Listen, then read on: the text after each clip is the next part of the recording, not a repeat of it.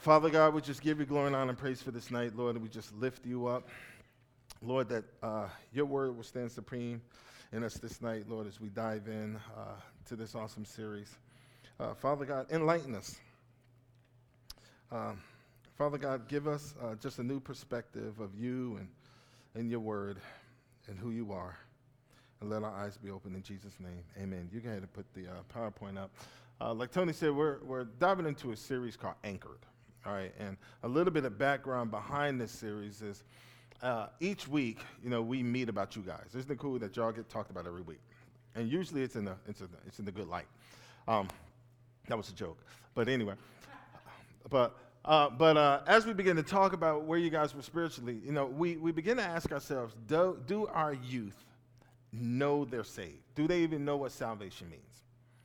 And as we begin to ask and question some of you, we come to realize that many of you, if we would ask, why are you saved? Are you saved? Y'all would say, yeah. I mean, most everybody say, yes, I'm saved, Pastor Tommy, yes, I've accepted Jesus Christ, my Lord and Savior. If I were to ask you, what does that mean beyond when you die, you go to heaven, you're not going to go to hell, and beyond that, you just have a relationship with him? What does that actually mean? What does it mean from the Bible? Do you understand biblically from the Word of God what salvation truly is? And can you explain it? Do you understand it? And for the most of you, the answer would be no. You understand that we preach and we share these things, but you don't understand the biblical basis of your salvation. And there's no reflection against you because we're the ones who teach you. We're the ones instructing you. We're the ones mentoring you in your Christian walk. And so for us, we decided to go, okay, let's take a step back. And why don't we go through the foundational truths of what salvation truly means? That way you can walk with assurance of your relationship with Christ. Because a walk with Christ is not just coming into worship. That's a part of it, but that's not all of it. A walk with Christ is not just reading your Bible. It's a part of it, but it's not all of it. A walk with Christ is not that, if I die or were to die, I get to see him and I go to heaven. That's a part of it, but that's not all of it. And if you don't understand the foundational truths of how to play the game, you won't play the game right. You won't be able to participate appropriately. If we were going to go outside and play basketball, you can obviously see right away someone who don't know how to play the game. Because they'll travel, they'll walk, they'll carry, they won't be able to shoot, all sorts of stuff. And you can know right away, you don't know how, they'll be running out of bounds, all sorts of stuff. And usually that guy you don't pass the ball to. And usually you're upset that he made it on your team somehow. But when you got 10 people, these last one pick, he ends up on your team. But you know right away, that dude don't know how to play the game. Because you can see it on him. Wow, that's powerful. You can look at him and tell he don't know what he's doing. You can watch him run and foul and know right from the start, that dude is not somebody I want on my team. Many people walk with Christ the exact same way. And I can look at them and watch them and tell they don't know how to play the game. I can drop the mic and walk out right now. Look, you can obviously see straight. You don't even got to go home with them. You can look at the way they talk and know they don't know their salvation. You can look at the way they act and know right off the bat. If they open their mouth and nothing but cuss words come out, you can know right off the bat they don't know Christ. Because if you knew Christ, the words that come out of your mouth are life. Man, I got to get to the sermon. But you'll know right off the bat the type of person they truly are based upon the walk that they have. And what we're trying to do is grow you to mature Christians so you play the game right. And you're not just sitting on a bench that nobody wants to be around, but you are in the game playing it effectively. That's what we're trying to do with this series. We want to make sure that every last one of y'all are equipped. That every last one of y'all are starters in the game. That every last one of y'all are valuable members of the body of Christ. And that you're excited about it. Because this walk is not boring, but excited about it. That's what Anchored is all about. You got it? That's what we're going to dive into. Praise God. Lord, thank you for that.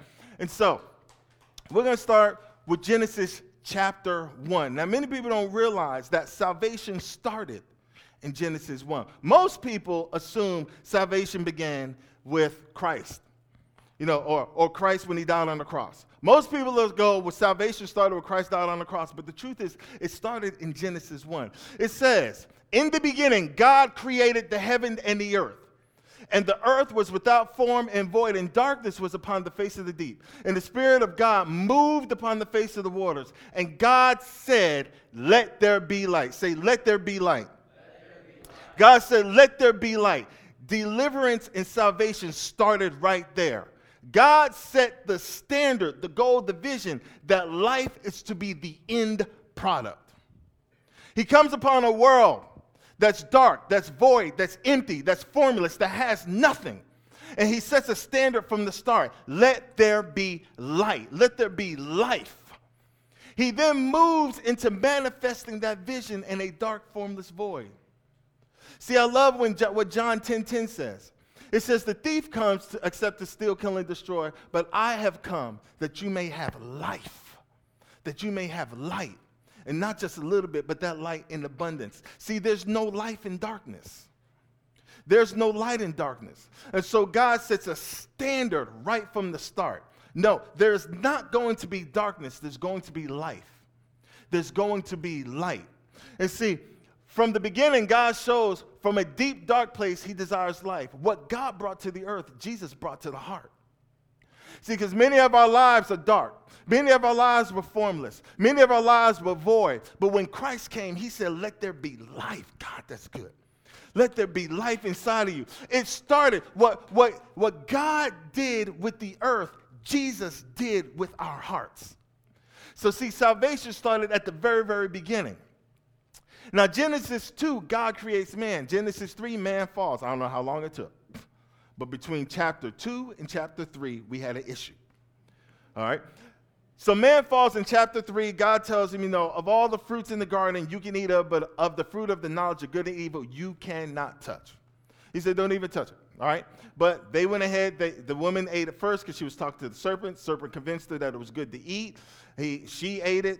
Gave it to her husband, he ate it, and we go on, and their eyes were open. When we get to chapter 3, verse 7, it says, then the eyes of both of them were open. That means they realized what they did. And they realized they were naked. So they sewed fig leaves together and made coverings for themselves. Then the man and his wife heard the sound of the Lord God as he was walking in the garden in the cool of the day. And they hid from the Lord God among the trees of the garden. See, right then, now God just got rid of darkness. God just put light and life into play. God creates man in the midst of this garden. Everything was good. Everything was perfect. But then man violates the laws of God, and immediately darkness and void come to the heart of man.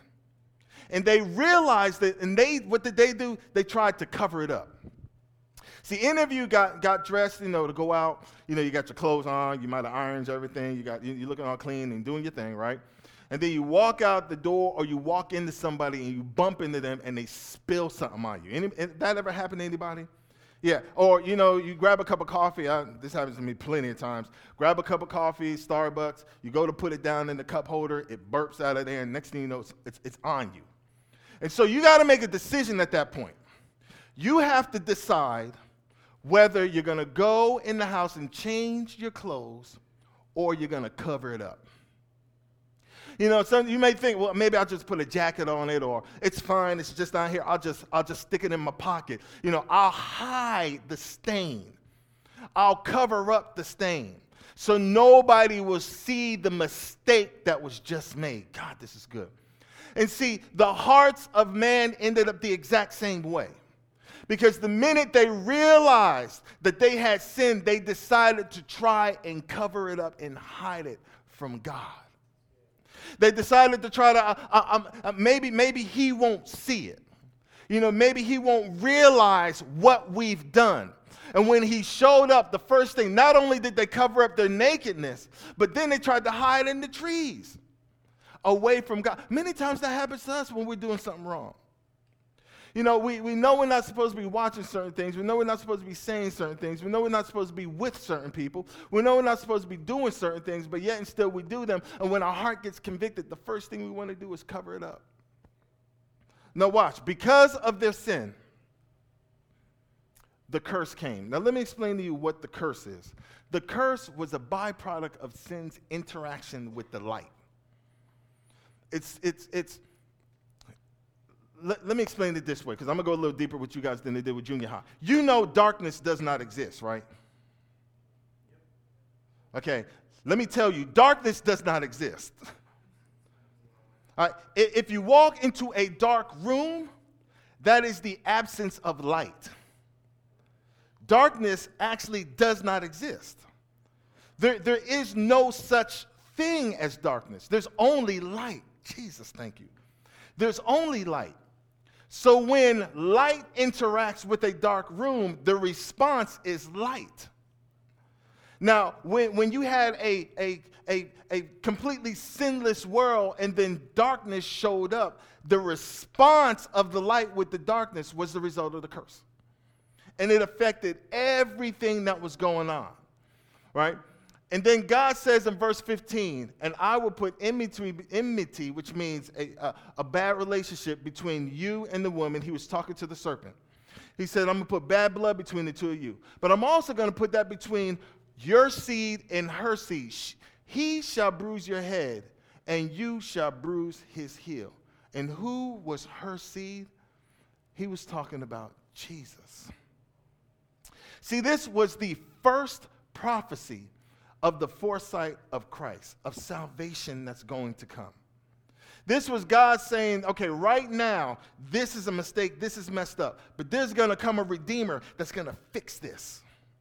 Because my goal from the beginning was deliverance and salvation. So his plan never changed. His goal from the door was deliverance and salvation to this earth. He created a world in this earth, deliverance and salvation. It never changed. This was the first prophecy that was going to happen. Then God goes on and he makes the first sacrifice. Again, a picture of Christ. It says, also for Adam and his wife, the Lord God made tunics of skin and clothed them. God said, look, you're trying to cover your mistakes your way. Let me cover them my way. See, the best you can do was sew fig leaves to cover you. The best I can do is actually give you real clothes. The best you can do is hide yourself from me. The best I can do is tell you that there's going to come a Savior that's going to redeem you so you never have to hide yourself. God, this is good. You never have to hide yourself from me. See, all of this started in Genesis 1. It all started in the garden because of his love and his compassion. See, is there any scripture that can validate what I'm just said better than anything else? Is there any verse that speaks this louder? John 3:16 says, God loved the world so much. Look, and if you look at that word in the Greek, that word world means system.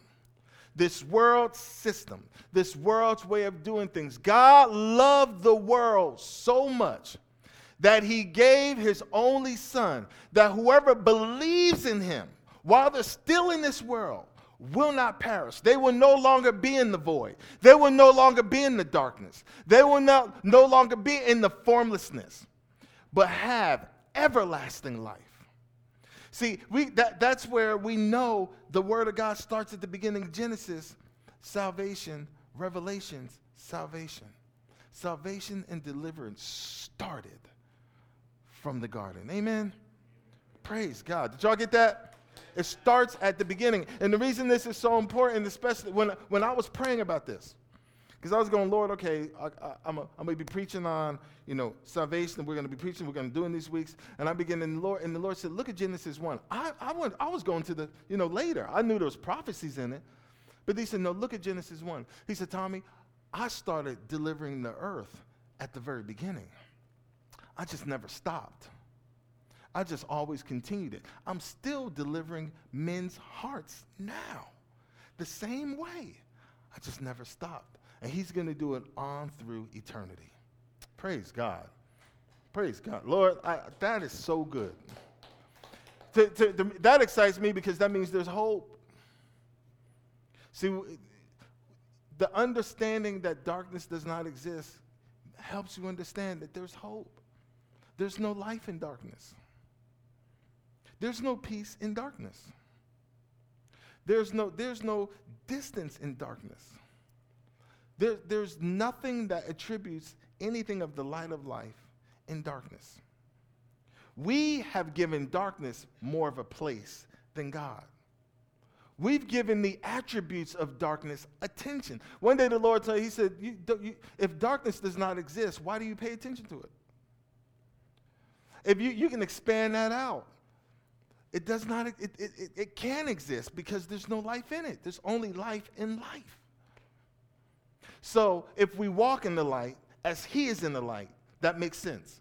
We have fellowship with one another, and the blood of Jesus cleanses us from all unrighteousness. That is our focus and purpose. Father God, I give you glory and honor and praise for this word.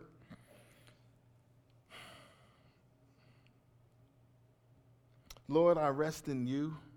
Father, I thank you that we walk in the light. We walk in the life. We walk in your purpose. We walk in your plan. We walk in your discovery. Father, that our eyes are open, that salvation started when the earth was created.